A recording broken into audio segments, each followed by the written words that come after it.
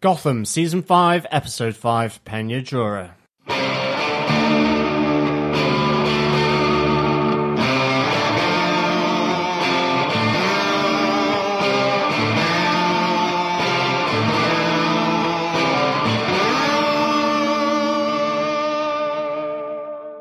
I'm David Mazuz, and you're listening to Gotham TV Podcast. This is Drew Powell, and you're listening to Gotham TV Podcast. This is Andrew Sellon, Mr. Penn on Gotham, and you're listening to Gotham TV Podcast. This is Robin Lloyd Taylor, and you are listening to Gotham TV Podcast. Welcome back, Gothamites. Welcome back, fellow detectives. This is Gotham TV Podcast, episode 135, about Gotham, Legend of the Dark Knight, which is into Season 5, Episode 5, Pena, Dura.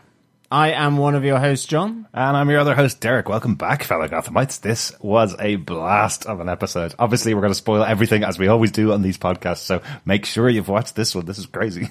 Yeah, this is a really very nutty, crazy, and exciting episode of Gotham. Really good. Cannot wait to get into the spoiler-filled review.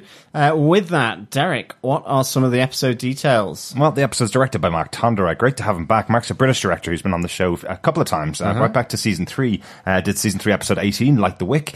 And then Season 4, he did 2 episodes. He did They Who Hide Behind Masks, which was Episode 3 of Season 4, and then Episode 6 of Season 4, which was Hog Day Afternoon with the wonderful Professor Pig. Speaking of Professor Pig, our writer, this episode is Atura Sousa, who worked with Professor Pig last season as well. Did Let Them Eat Pie, which was Episode 9, again featuring Professor Pig, as the early season did a lot. And Episode 19 she did with To Our Deaths and Beyond, as we headed towards the closeout of Season 4. Yes, a darker version of Toy Story there. Yes. Much like everything in Gotham, a much darker version of the world, really, as we see. John, do you want to tell us what they gave us with your synopsis for this episode? Sure. A friend of Jim Gordon from his past arrives as part of a military task force. Led by Eduardo Durance, his goal is to provide relief to Gotham and the GCPD, with the aim to take down the criminal elements of the city. Elsewhere, Bruce Wayne is concerned about Selina Kyle's recent behaviour and tries to seek meaning and direction from both Alfred and Harvey Bullock. Meanwhile, Ed Nigma looks for answers about his involvement in the RPG attack on Haven, and is given a shocking revelation. This leads him to his old friend Oswald Cobblepot at City Hall, and then on to the Sirens Club and Barbara, and finally back to Hugo Strange's laboratory. As the shocking and manipulating truth is revealed slowly and painfully through face fresheners, brain surgery, and then a staple gun, he is sent on a final mission by Eduardo to search and destroy Jim Gordon. Back at Wayne Manor, a ghoulish family reunion is on the offering as guess who's back to cause some more mischief. Unsurprising, really, that one. Yeah, absolutely. I got it really, really well with my deadpan. Yes, he's not dead. Yeah, absolutely. I loved how they ended the episode last week with Jeremiah lying on the floor, a cloud of gas emanating around him from the smoke bomb that Bruce had dropped, just to make sure that you knew they didn't have time to check his pulse to see if he was alive. Still not sure how he got out of it. I think he was stabbed 3 times, and Jeremiah says here he needed to allow Selina to stab him at least once, but 3 times seemed like, an excessive amount to be able to get out of. But he is hurting. He does say that. Yes, I think my joke has passed there when you said a cloud of gas. I was going to say, like me after a Tex-Mex, to be honest. But then you started talking about stabbing, which it's not like a Tex-Mex. It's not like a Tex-Mex. A very bad Tex-Mex if it's stabbing in your body. Yeah, exactly. But on to our case notes with case note number 1. Welcome, Eduardo Durance. Yes. How are you? And where have you been from Jim Gordon's life?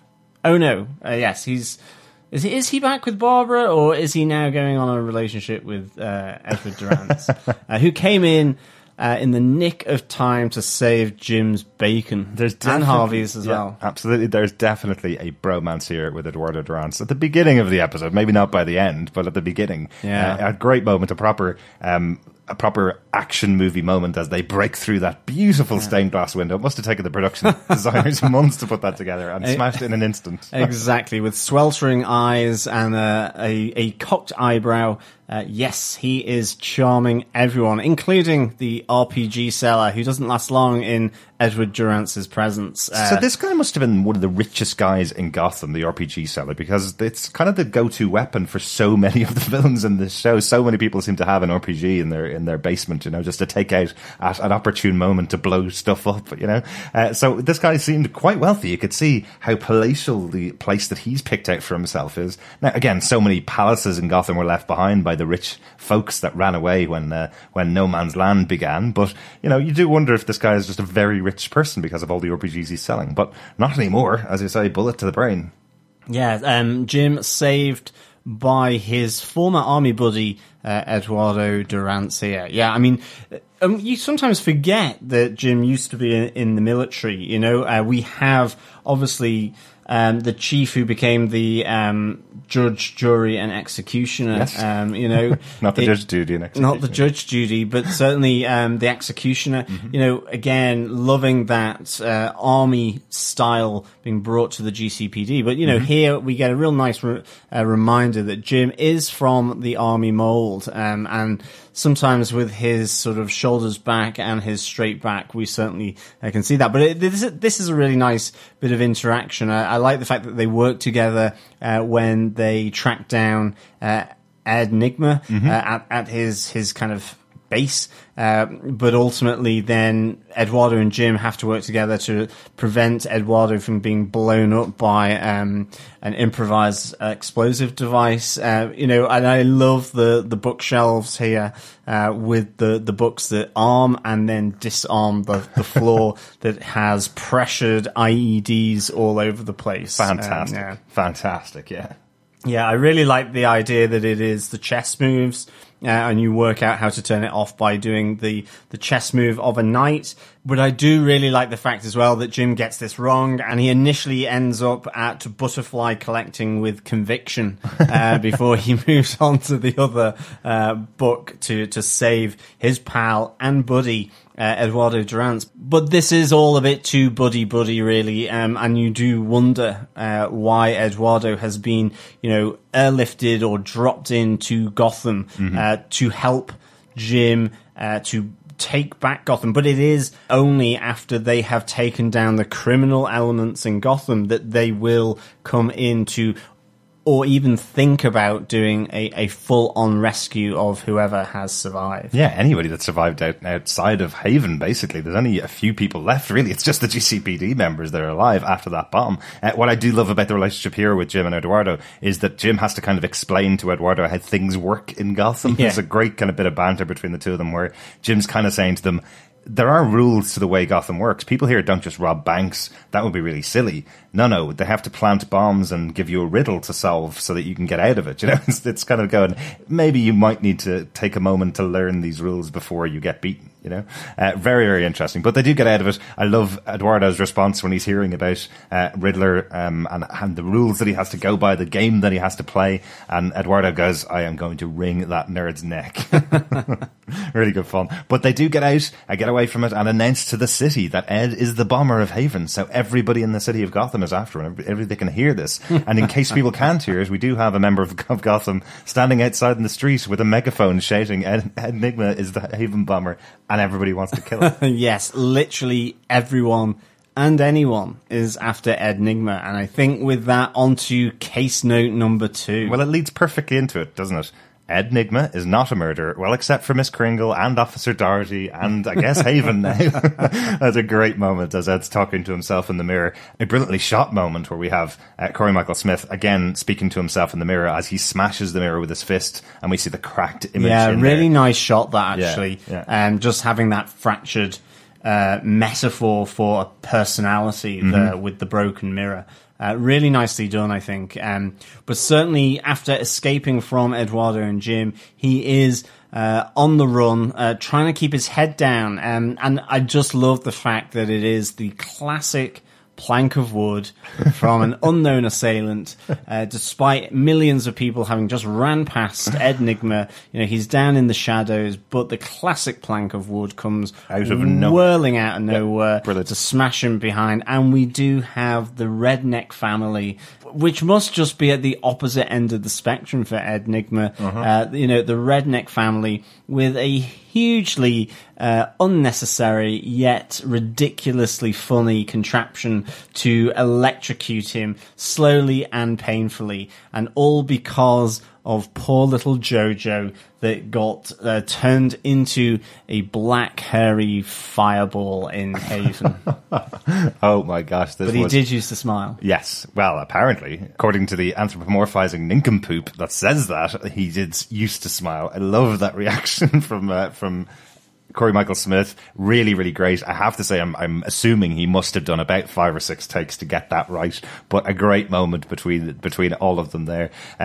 This crazy family who are trying to kill him, even though there's 300 people died in Haven, and they're trying to punish him for killing an animal that was in there at the same time as well. He says that to them, and they go, "What? We don't care about people." Like true Gotham weirdos. I love them. Really, really cool characters. And once again, we have another really interesting one for Ed. As he gets electrocuted, he gets new images, new memories coming back into his mind. This time he's getting Penguin telling him he'll fix him. Keeps popping into his mind over and over again, giving him a little lead on which to base his investigation again.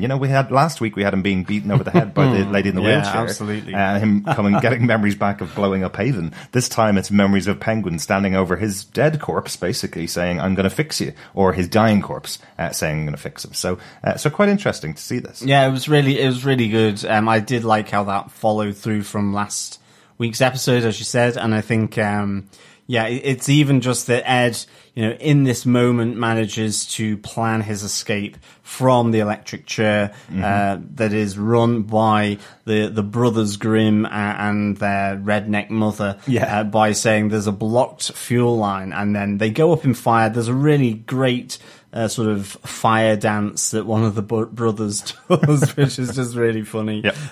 As Ed, still strapped to the chair, manages to escape and run off as they're trying to put out both the car and one of the rednecks, because he's just been set on fire. So really nice. But he does make his way then to City Hall to confront Oswald. Yeah, and I was wondering, was that Ed's plan that he wanted to escape? Because it sounded like he wanted them to actually electrocute him more so that he could get more information and maybe more memories, but he just took the opportunity when they set each other on fire to get away, It did seem like a really weird moment, but I do love as he's crouching, walking away with the chair still attached to him. It's hilarious.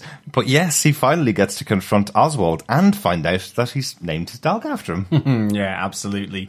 Really, really nice. And I mean, again, there is just that crazy Oswald Cobblepot logic. Oh, I love this. That comes from all of this.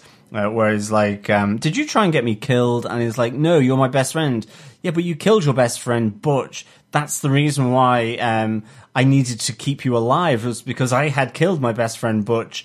Yeah, so just that really excellent kind of twisted logic there from Oswald to justify what he's done. It's perfectly logical, though. He's saying that he killed his best friend, so now Ed's his best friend, and he needs him even more. It's a fantastic little moment. And again, tells him that that's why he named his dog after him, because it's his best friend. And it reminds him of Ed, I guess, when Ed was a little bit more compliant in the past. But there is another beautiful speech coming from Oswald to him, where he says, if we're ever on the opposite side again, we're friends now. If we're ever against each other, you will know that it's me coming for you. I'm not going to hide behind puzzles. I'm not going to hide behind other things going on. You will absolutely know, as a friend, that we are enemies, because I would never do that to you. It's kind of an interesting speech that Oswald has for Ed.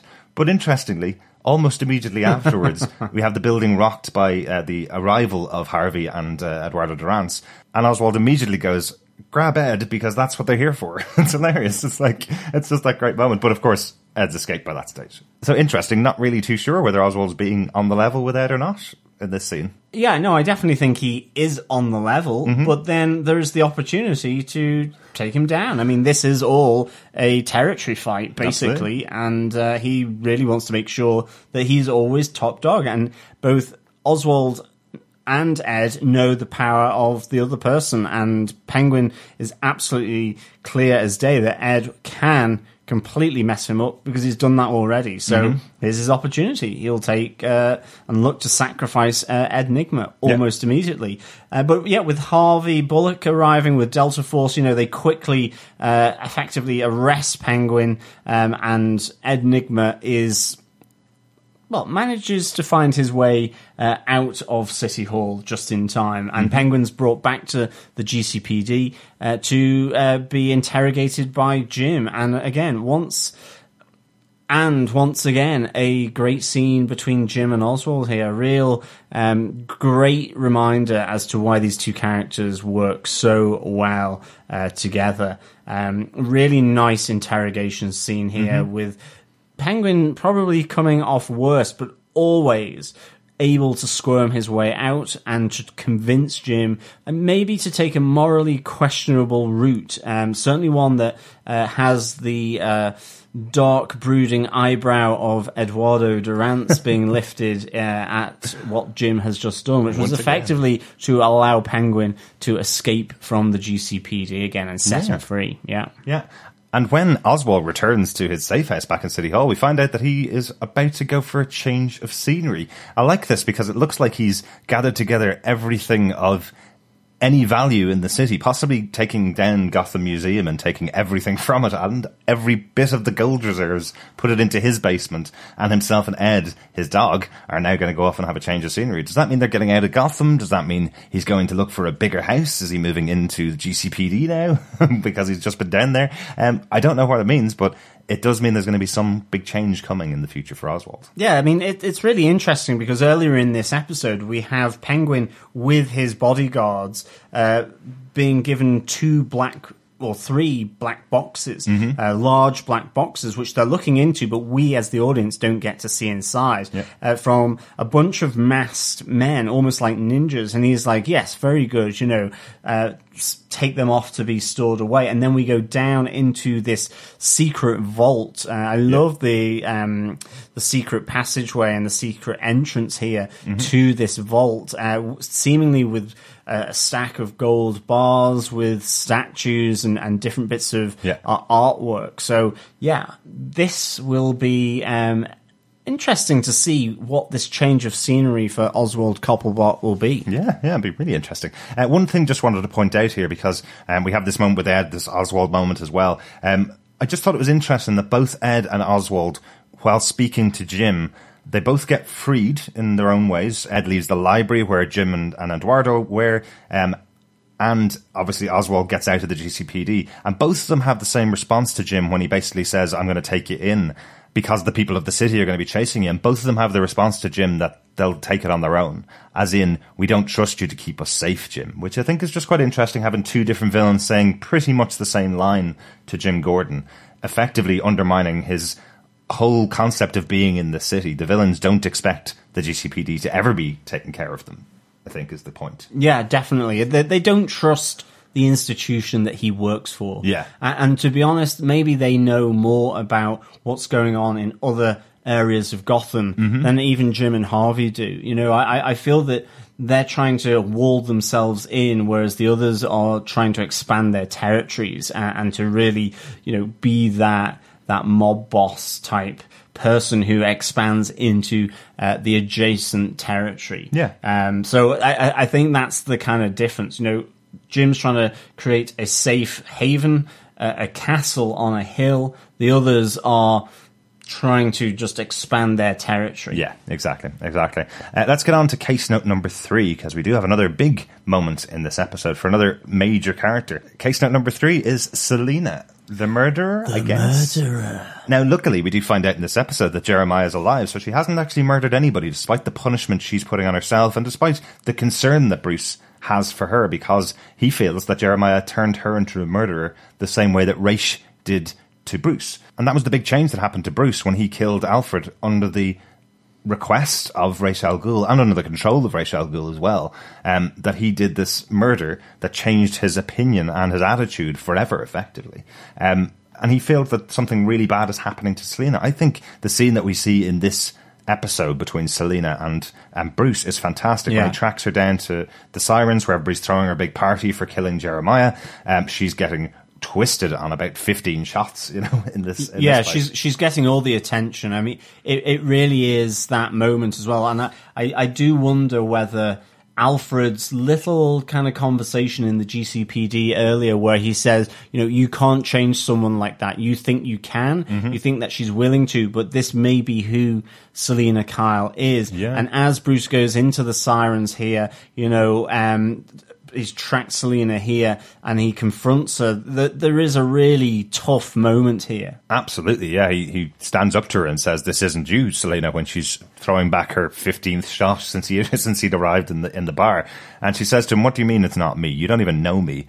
She's effectively recounting what happened in the pilot, that first moment when she entered the life of Bruce Wayne, where she was standing in the alleyway watching his family get killed.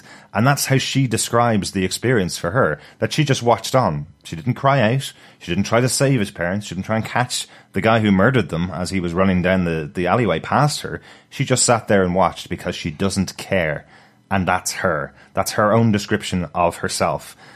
Bruce is absolutely right. This killing of Jeremiah, and in fact, actually the stabbing from Jeremiah to Selena, has eternally changed this character, or has changed the character at the moment anyway. As we start out this season, she's absolutely a different character than she was in any previous season, because she let her guard down, and she feels because she became friends with Bruce, this has all happened to her, and she is never one to be a victim. She'll always strike out against someone that's hurt her, as we've seen many times before. In this case, she struck out against Jeremiah, and she believes killed him because of what he did to her. And that makes her fundamentally different from Bruce, really, as David Mazouz told us. Yeah, completely. She has, been affected. She has had a huge moment in her life, both being almost killed by Jeremiah and the revenge path that took her down. And now, you see it in the Siren. She is being praised for what she's done. This hasn't happened to Selena. Yeah. She is the street urchin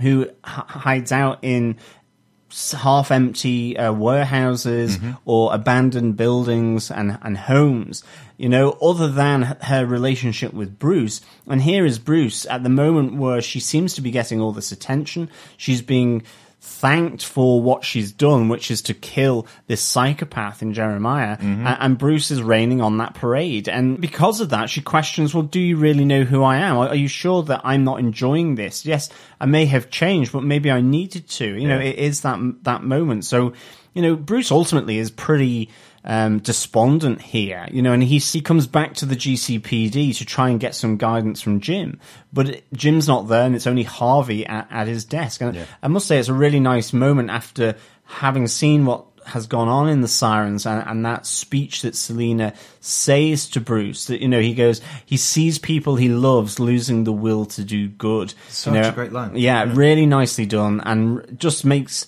the weight of Gotham on his shoulders. You can really feel that now, and the weight of other people not doing things or losing people that he loves and knows are good at heart. And you just get, in his own little way, Harvey reassuring him that, I'm here opening up cold cases, going back through the files to see if there's anything I can do to help some of these people, or the people who have been left behind by the disappearance of other people. And, just that it's the little things that help to help move things through and to get to a better place. And it's a really nice moment between Harvey and Bruce here. It feels like we've not seen a moment between David Mazouz and Donald Logue for a long, long time, but the two of them alone is what I mean. You generally have Jim there, or you generally have Alfred there, but this moment between just Harvey and Bruce shows you that they've also got a long storied history together over the last 5 seasons, and it's really nice to see the two of them working together. And it's also nice to give Harvey something other to do than to be the Joker all the time. Yeah, I think it's not really... that he's the Joker. We know who the Joker is. Absolutely, and I think we got that a bit in this story this week as well. Just Harvey pulls Jim out for just sending him back to the GCPD, and Jim has to explain to him, it's because you're the one that I trust. You're a good cop. Keep an eye on them. Jim then lets him go out into the field with Eduardo to bring in the Penguin. He does that, and now we have this really nice moment between him and Bruce, where Harvey, he is a street cop, a street detective. He's got that experience, and just a little bit of that leaks over to Bruce. And I really think it's nice that in this episode, you have both Harvey and Alfred imparting in different ways a bit of their experience and their advice to the young Bruce Wayne, who is seemingly weighed down by everything that has happened in the recent past with Selina Kyle. Yep, absolutely. And we do have that moment as well with Bruce as he disappears from the screen when Harvey asks him to buy him a coffee, basically. I do love that moment. And especially because the response from Harvey is like, wow, that kid moves fast. Yeah, and I'm sure there was a sound of fluttering bat wings. Really? Because one of our pieces of feedback actually said that. Claire Payne was asking, did we hear bat wings flapping? I didn't actually hear them myself. But yeah, that's really interesting because it definitely was heard by other people as well. You've got to be tuned into them like the sonic clicks of a bat. Very good. Let's get on to our case note number 4 because we have the return of one of our favourite characters, BD Wong as Professor Strange for Gotham. Oh, it's so good to have him back. Yes, our case note 4, a very strange experience. After doing our Doctor Strange podcast for about a year now, I'm running out of strange puns to do this. But I'm still always shocked when BD Wong appears in Gotham and the amount of people who live tweet along with ourselves and with all of the other accounts and continue to call him Doctor Strange. It's a completely different character, but they seem to get these two confused quite often.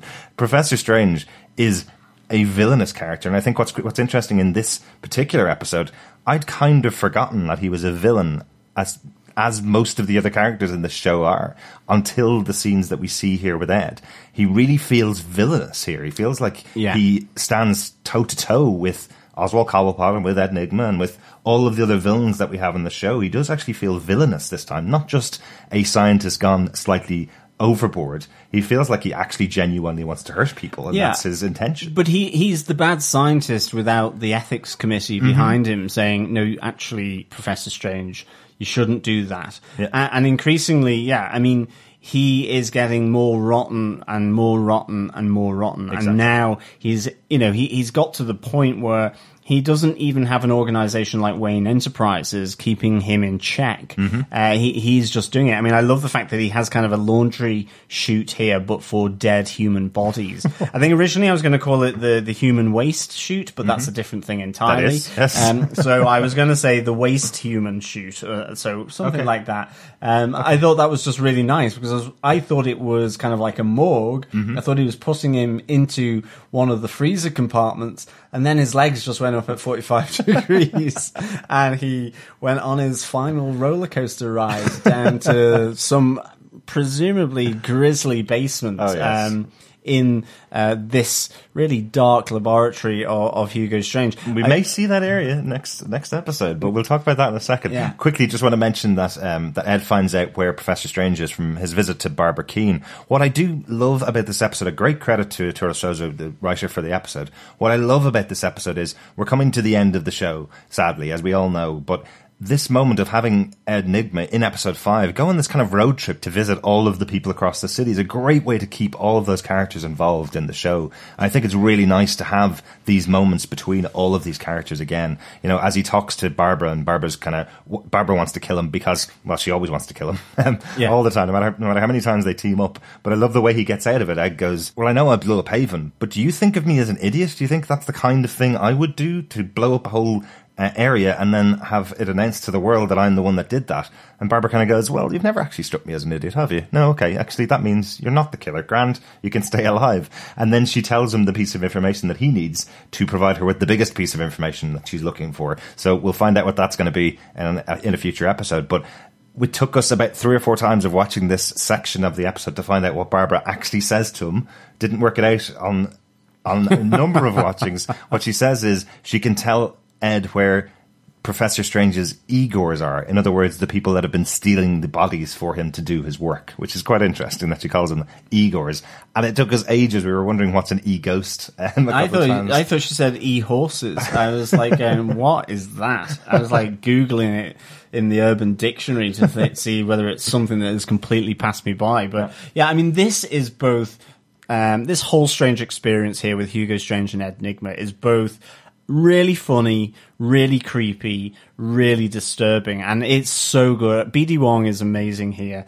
He is able to turn really funny moments into creepiness. And I like the fact that, you know, you get the sense that he's with Ed. He's just going to write down who it is that has been controlling him, and then the next thing he's gassing him, which I thought was a face freshener to begin with, but, you know, it quells the nervous system, numbs him, and keeps him rooted to the spot. But you hear Hugo go, interesting how you knew what was happening, you just didn't know how it was being done. And we find out that Hugo Strange had put a chip into Enigma's brain so that it could be controlled, but he is not the one to control Enigma. It was given to other people, strange other people that we don't know of in this moment. But we then see this Frankenstein-esque sort of taking off of the top of Ed's head with his brain. So creepy. And then it being stapled back together as he has effectively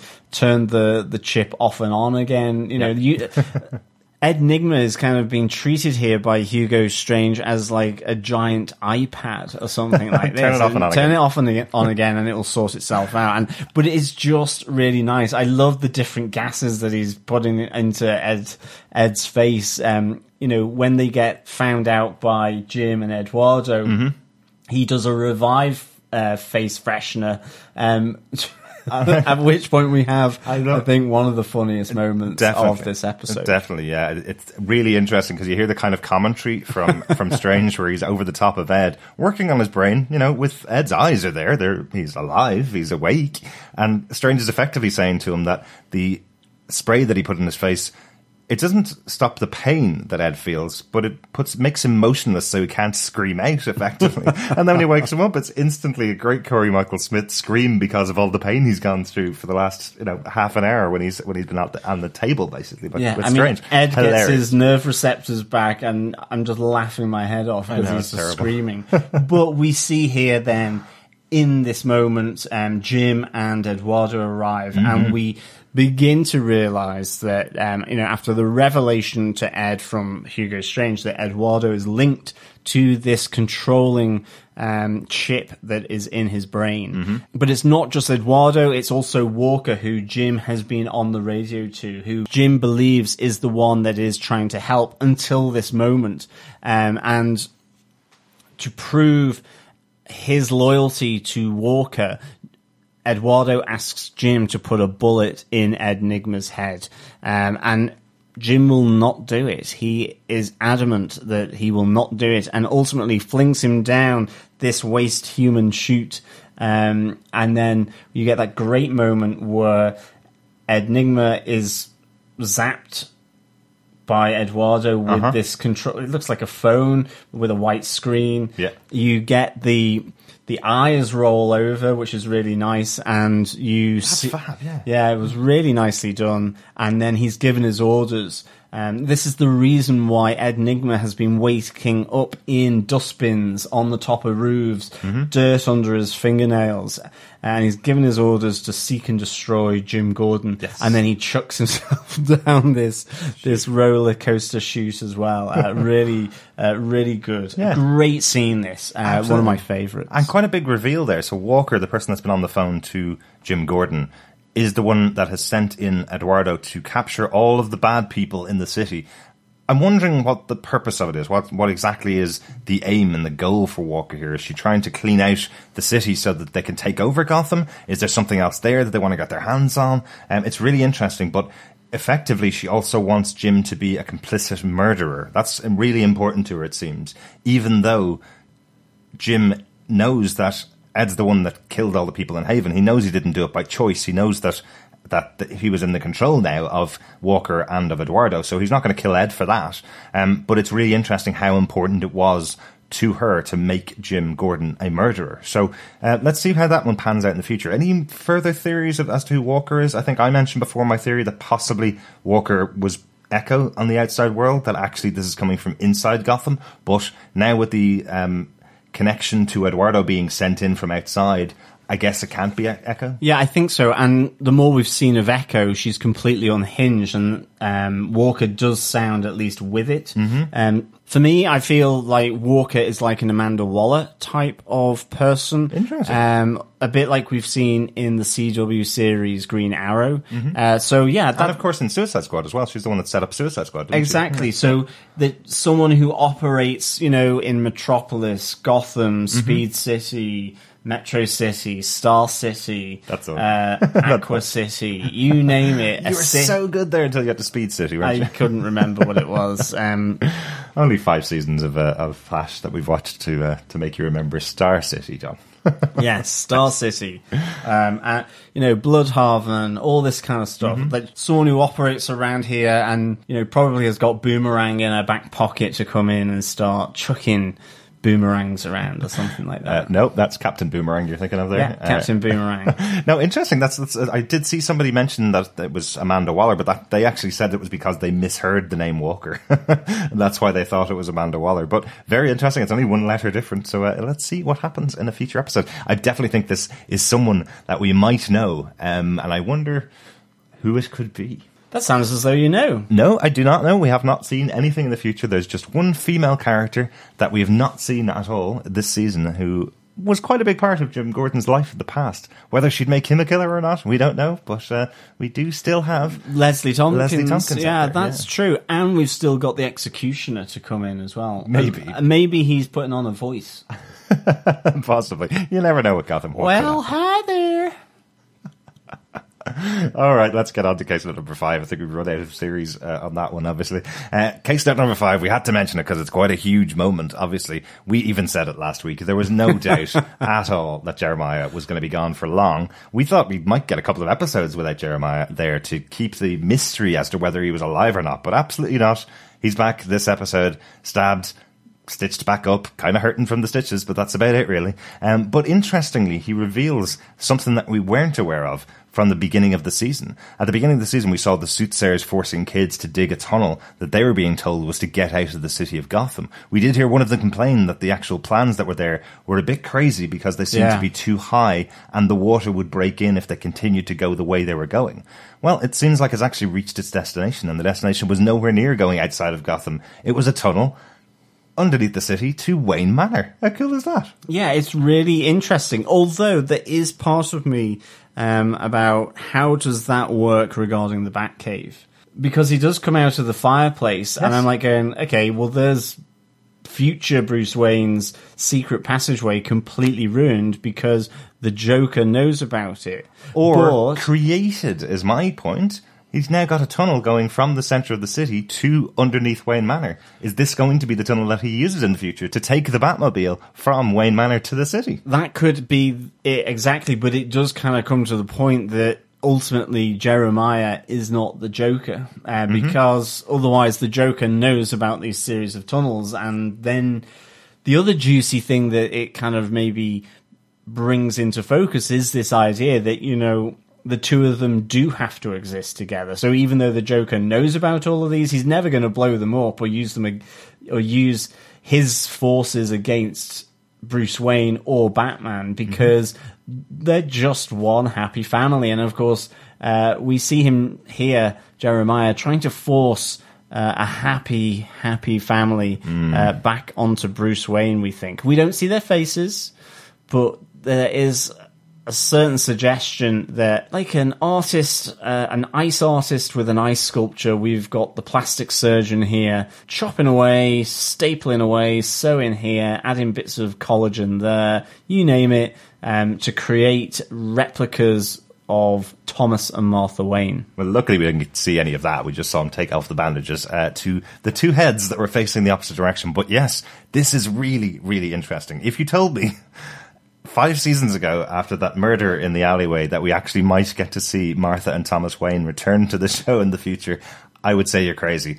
I think after 5 seasons of watching the show, well, nothing really surprises me completely. Nothing completely shocks me. But this was still a moment. It's one of those ones which is kind of a rule in comic book history and comic book lore. Everybody can come back from the dead. Well, except for Thomas and Martha Wayne and Uncle Ben from Spider-Man comics. They're kind of the only people that ever stay dead in comics. That's true, actually. They form the fundamental center of Bruce Wayne. Now, we did hear a comment from Echo a couple of episodes ago when she was talking to Selina and in that fight with Selina, saying that she knows everything about Bruce Wayne and about her. She knows everything about their history. Herself and Jeremiah have been doing their research, which is why they've obviously created these copies of Martha and Thomas Wayne, because they know everything about them. So they've got some inside information. They've hidden the fact that Jeremiah is not dead. So Bruce and Selina both think that he's dead. So what is the plan when Thomas and Martha Wayne are waiting in Wayne Manor for the return of Bruce to the house? What's the plan going to be? Well, he loves a family reunion, and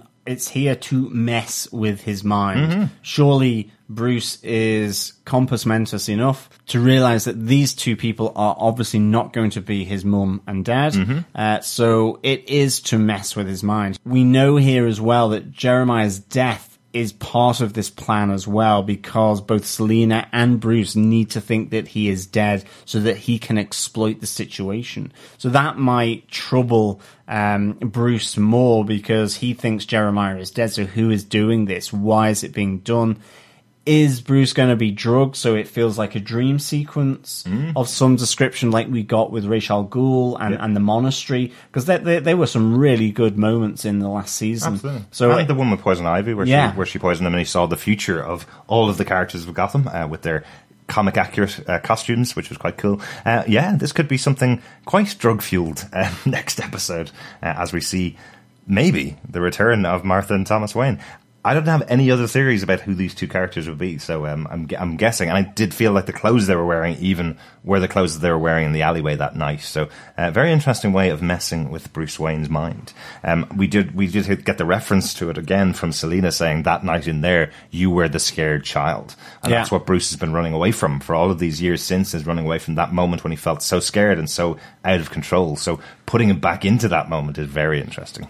Although, I think this is just how crazy Gotham has gone, how outlandish it is, that Derek had to pull me back from the idea that Jeremiah had reanimated the corpses of Martha and Thomas Wayne to simply suggesting that it was two people that had been sort of brainwashed maybe by Jeremiah and Echo, who had just had plastic surgery done to them. Yes. So I kind of thought that these were zombie Martha and Thomas Wayne to some extent, reanimated, a few things slightly loose on them, on their appendage, but ultimately, we're going to be wobbling towards Bruce, going, Bruce, we're back. Well, luckily it hasn't gone that crazy, so no, definitely just surgery. Let's see what happens in the future episode. This is so exciting, though. Really, really interesting moments here with Jeremiah and seeing him back. I think the only thing with that, just to say, is I do think he's come back too easily. I think having that break of a week where the episode ended, or the last moment we saw with Jeremiah last week was him lying on the ground after being stabbed multiple times by Selina. It felt like a really too easy piece of explanation to go, well, the stitches are itchy, as he says to Echo. Yeah. It felt like just a way too easy way, because I've seen so many posts in Facebook groups, so many posts on Twitter, so much commentary on Reddit, so many podcasts talking about is he dead, is he not, to explain it away with just one line of dialogue going, well, the stitches are itchy. Yeah, definitely. I think if it was 22, 23 episodes for this season, like it had been for the previous ones, I think we would have had those maybe 1 or 2 episode breaks here. But this is a roller coaster shuttling along. Absolutely.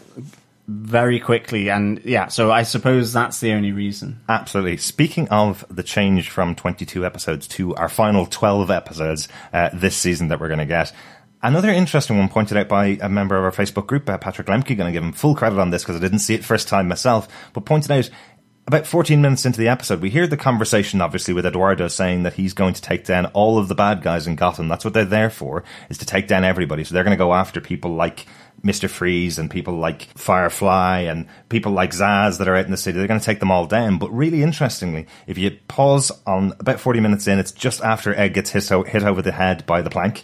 So there's a good little indicator for you. You'll see a character being hauled into prison or into the GCPD by Eduardo Durance's men.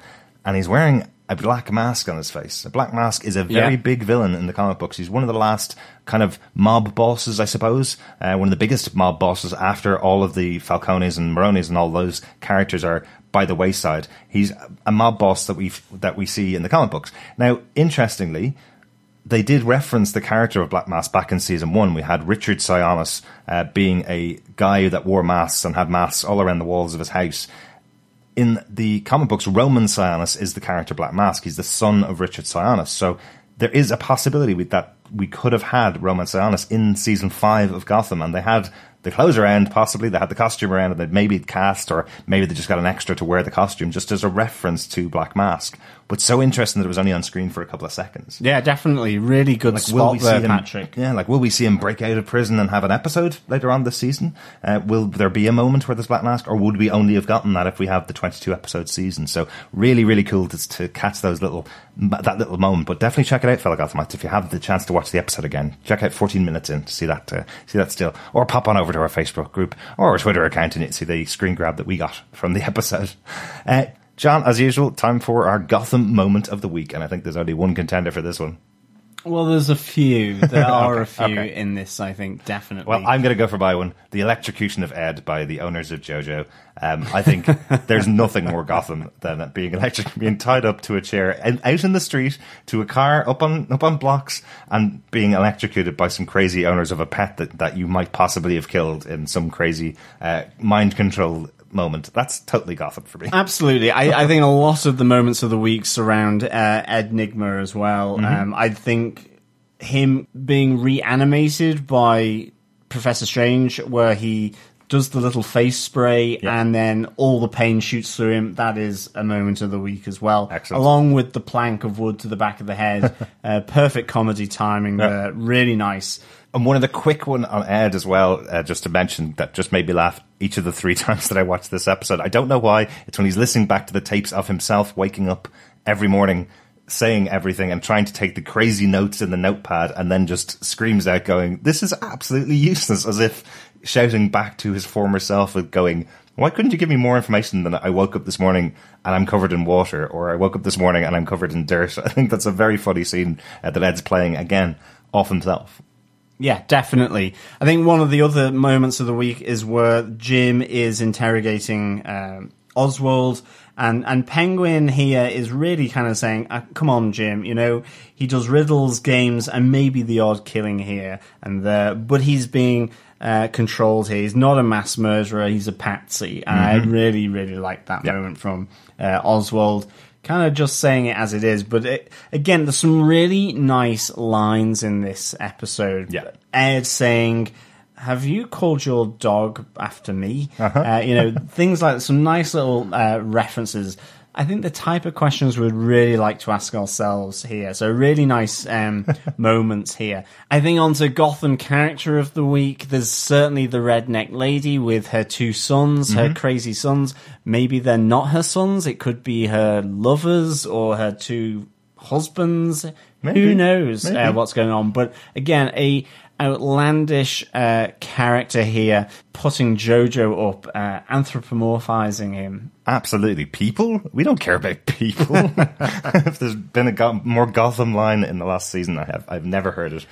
Fantastic. And I think Edward the Bulldog is a good character this week. He got quite a bit of face time here, both with Oswald going down to his secret vault, but also when Ed asks Oswald whether he named his dog after him. You just see Edward kind of looking up, panting, sort of expectantly at his master. So really nice to see Edward the dog getting some quality time. Absolutely, yeah. And I think, obviously, Eduardo Duran's first episode in here, we know he's going to be back in future episodes. It's great to see him in here. We don't normally give our Gotham character of the week to someone that has a recurring role in the show, so I think we're going to see a lot more of him. Really excited to see his transformation as we go later on into the show. Very, very interesting to see this character in here, this episode. My favourite moment of live tweeting when this episode was on was as he appeared on screen, just saw a tweet roll by on my screen going, wow, Eduardo Durance is kind of hot.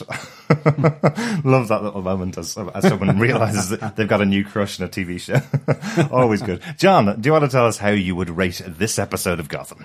I would rate this episode as 5 anthropomorphizing nincompoops out of 5. Absolutely. Yeah, this was the best so far, I think, in season 5 for me. Pena, Dura. It was just completely out there. Yeah, I loved Ed searching the city, trying to find out why it is he couldn't remember. And then it culminating with him and Hugo Strange with this face-off between the two, which ultimately has Hugo Strange cracking Ed's head like a freshly boiled egg, seeing the brains inside, realizing then that Eduardo and Walker are not all that they seem, and you see them controlling Edward with this chip and going after Jim Gordon. I really like the little touches between Bruce, Alfred, and Harvey, but also with Selina. That's really interesting to see how that's going to progress. And then, of course, you have the final crazy, wazy, lemon squeezy thing right at the end, where we have Jeremiah waking up. Of course he's not dead. Of course he put a tunnel right through Gotham up to Wayne Manor. And of course he has paid someone to plastic surgery the absolute hell out of 2 people to bring back Thomas and Martha Wayne. Also, we think. So just a roller coaster of a ride, just like that corpse on his final journey down to the basement of Hugo Strange's lab. This is a roller coaster. And I thought it just all came together really well in this episode. So yeah. 5 anthropomorphizing nincompoops out of 5. Fantastic. Oh, I have to mention there is a great line from Professor Strange that we forgot to mention, where he says to Ed, "Oh, when I was fixing your stab wound, I just decided to have a bit of a tinker in your brain," which I think is hilarious because only Professor Strange would think that's acceptable, right? Definitely. After that, let's get on to our feedback on this episode. And our first piece of feedback comes from Selena's Witch over on our website. Just left a comment on the last episode on Gotham Season 5, Episode 4, over on our website at gothamtvpodcast.com. She says, "I'm absolutely loving this final season, and I loved this episode. The only thing that I don't like about this show, and it's shown itself throughout all of the seasons, is that death is absolutely meaningless. If you die, you can just be brought back within the next episode, and it takes away any meaning death should hold." Well, unfortunately, I don't think you're going to like episode 5 then, because we didn't even get Jeremiah gone for more than one episode. He was back almost immediately after what looked like a pretty tragic series of stabbings to him. Yeah, thank you, Selena's Witch, for the feedback. I think even as we see in this episode, death doesn't hold too much, even for Martha and Thomas Wayne, who normally have been exempt from this rule that is in the comics, not just within this show as well. But certainly, yes, some of those elements sometimes mean less because death means nothing. But I also do like the fact that you can also bring back some of these great characters again and again. It does help. But thank you, Selena's Witch, for that feedback. Really good to hear from you. Yep, thanks so much. Our next piece of feedback is some voicemail from Claire Payne. Crikey, Pena Dura was an awesome episode. The introduction of Shane West was done really well, as you got the feel for what kind of friendship or maybe even a rivalry between Eduardo and Jim straight away. I think while watching, you could see the control being taken away from Jim and how the city needs to be rebuilt. My characters of the week is the family who are electrocuting Ed. Gretel and her sons wanted revenge on Ed for killing their dog. I don't know whether I was meant to laugh as much as I did in that scene. I also thought it was a good episode to focus on Ed and finally find out what is causing his blackouts. Straight away, Ed manages to put doubt in Jim's head if he's actually is the Haven killer by saying he doesn't kill innocent people like people at Haven. I loved the intensity of the scene where Jim had to find the book to finish the chess game, or was Ed bluffing? Ed's emotions in his need to find answers made me realise he is a character that once he knows what is happening, he can deal with it. The twist was great in how Ed was getting his blackouts. We all knew Hugo Strange was connected. When mentioned that Ed had a chip inside of his brain, I did frown, but the continuous story of why Strange put it there in the first place is a great twist. I looked at the perspective of the story from Hugo Strange. Penguin gives him Ed to fix, and in the meantime he has been given a contract from the female voice now we know is called Walker. Professor Strange knows Ed because of his time in Arkham and the split personality Ed can go between.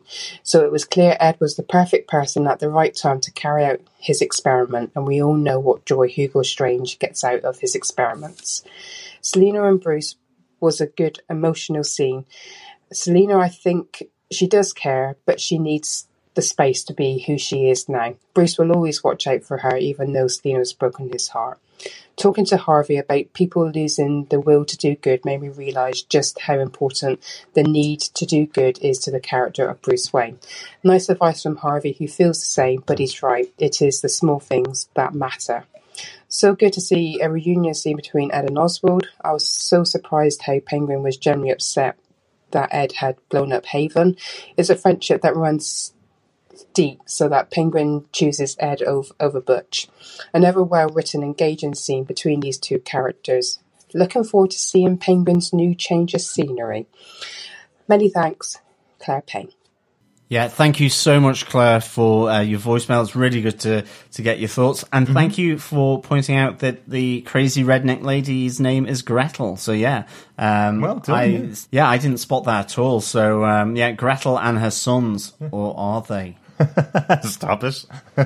That's such good feedback, Claire. Thanks so much for your thoughts about the episode. There's some really interesting points that you make in there. The removal of the power that Jim has in the city of Gotham. Yeah, that does something that comes across, and I love that Oswald uses that against Jim to get his way again. You know, he says to him, "Oh, well, I didn't know that Eduardo was the one in charge. I thought you were the one in charge, Jim." You know, a nice little moment from Oswald using every little bit of information to get his own way. As you say, Ed and Oswald together on screen, always good. But that painful moment when the note is passed to Oswald saying that Ed is the one that blew up Haven, you can see it in his face, just going, "Oh, not Ed. Why did you do this, Ed?" kind of thing. You know, really, really good moment for them. And absolutely, really excited to see what this change of scenery is going to be for Ed and Oswald. Definitely. There's too many Eds now. We've got Ed Enigma, we've got Edward the dog, and we've got Eduardo Durance now, don't we? Yeah, they're all going to merge into one Edward. I think we need to stick to calling Riddler possibly Durance and maybe Edward the dog. Maybe. Yeah, it's not Ed the Duck like we used to have as children of the early 90s in the UK. It's Ed the Dog. Ed the Dog, exactly. Again, thanks very much for the voicemail, Claire. If you want to send us in any voicemail for our podcast about any of your thoughts on the show, you can go over to our website at gothamtvpodcast.com, click the send voicemail button, and you can record up to 90 seconds of your thoughts, or do what Claire did, record 2 separate voicemails for us, and we'll stick them together when we put the episode together. Or finally, of course, you can send us an email, just record an MP3 of your thoughts, and send us an email to feedback@gothamtvpodcast.com. Yeah, and the final way to get in contact with us is, of course, over on our Facebook group. Just go to facebook.com/groups/Gotham TV Podcast. And with that, some episode 5 feedback over on our Facebook group. Sam Bacter says there were some interesting twists, particularly with Enigma, Strange, and Eduardo. And I'm really curious who those 2 people Jeremiah saw at the end were. I wonder if they're being made to look like Thomas and Martha Wayne. That's kind of the impression I came away with. Thanks, Sam, for that. Definitely thought the same thing. I really feel as though Thomas and Martha Wayne are back from the grave, or at least have been given a makeover. Well, yes, somebody's been given a makeover to look like Thomas and Martha Wayne. Yes, that's what we think. So excited to see what's going to happen with that one. Trisha Branchcombe just simply says, this episode was fantastic. Patrick Lemke says, as I mentioned earlier on, he spotted Black Mask in the episode being escorted to a cell in the scene where Eduardo and the GCPD gather up all the remaining sectors. I guess they originally had plans for him this season if it had gotten 22 episodes, and he's wondering if it would have been Roman Sionis, the son of Richard Sionis. we did see Richard Sionis getting killed by Jerome, I think it was, a couple of seasons ago. Back in season 2, I think, when Jerome broke out of Arkham Asylum. So, yes, that is true. Yeah, so we'd never actually seen Roman Sionis on screen, but it'd be interesting to see. And we know death is never permanent in this show. So no, exactly. The reanimated corpse of Richard Sionis back from the dead, no doubt. Or is he? Yes, Richard Blaze says, literally took the normal madness of Gotham and then cranked it up to 11. Seriously, I don't know where to start to try and dissect that. It was just superb. Yeah, they really did crank it up to 11. Yep. I'm loving it. I'm really loving how they just amplify this show and make it really just mental, really, and crazy. As you say, they did the crank up to 11 for sure. Thanks, Richard, for the feedback. And our final bit of feedback comes through to Facebook as well from Claire Payne. Claire asks, did anyone else hear flapping of wings sound when Bruce did his fast disappearing act in the scene with Harvey? Certainly did, Claire. We must have that special ability to hear flapping wings, or at least the sonic clicks of bats. Unfortunately, I don't. I didn't hear it, unfortunately, so I obviously don't have that ability. But yeah, really interesting. I'm definitely going to have to put my ear closer to the screen next time, maybe. And John can tell me exactly where that flapping is. Thanks so much for all of the feedback this week. Really good to hear from you guys. Want to hear from you as the rest of the season progresses. Make sure you get in contact with us and just tell us how you're feeling about the show and how you're feeling about this final season. You can, of course, get us over on Twitter at Gotham TV Podcast. We usually live tweet the episodes as they're coming out, if we're able to. Not always possible, unfortunately. Now, we are on break after this episode up until the 14th of February. The next episode airs on Fox on the 14th of February, called 13 Stitches. And unfortunately, Gotham TV Podcast is going on holiday for a few days around that time. But the episode will be a bit later out, and we won't unfortunately be able to watch it live as it comes out. So we'll be back, I think, on the 19th. So we'll record our thoughts and we'll get our podcast out as soon after that as we possibly can. And then we're cracking through to the end of the season after that. Thanks so much for joining us, fellow Gothamites. We'll talk to you again next time. Yeah, as always, fellow Gothamites, thank you so much for listening. It's really good to have these discussions with you. I'm off to go and do a kind of massive electrifying contraption just by my shed. But after that, once I've electrocuted myself probably a few times, maybe even set myself on fire, who knows? Please don't. I'll try not to. We'll be back to speak with you again soon. Ta-ta for now. Bye. Bye. Bye.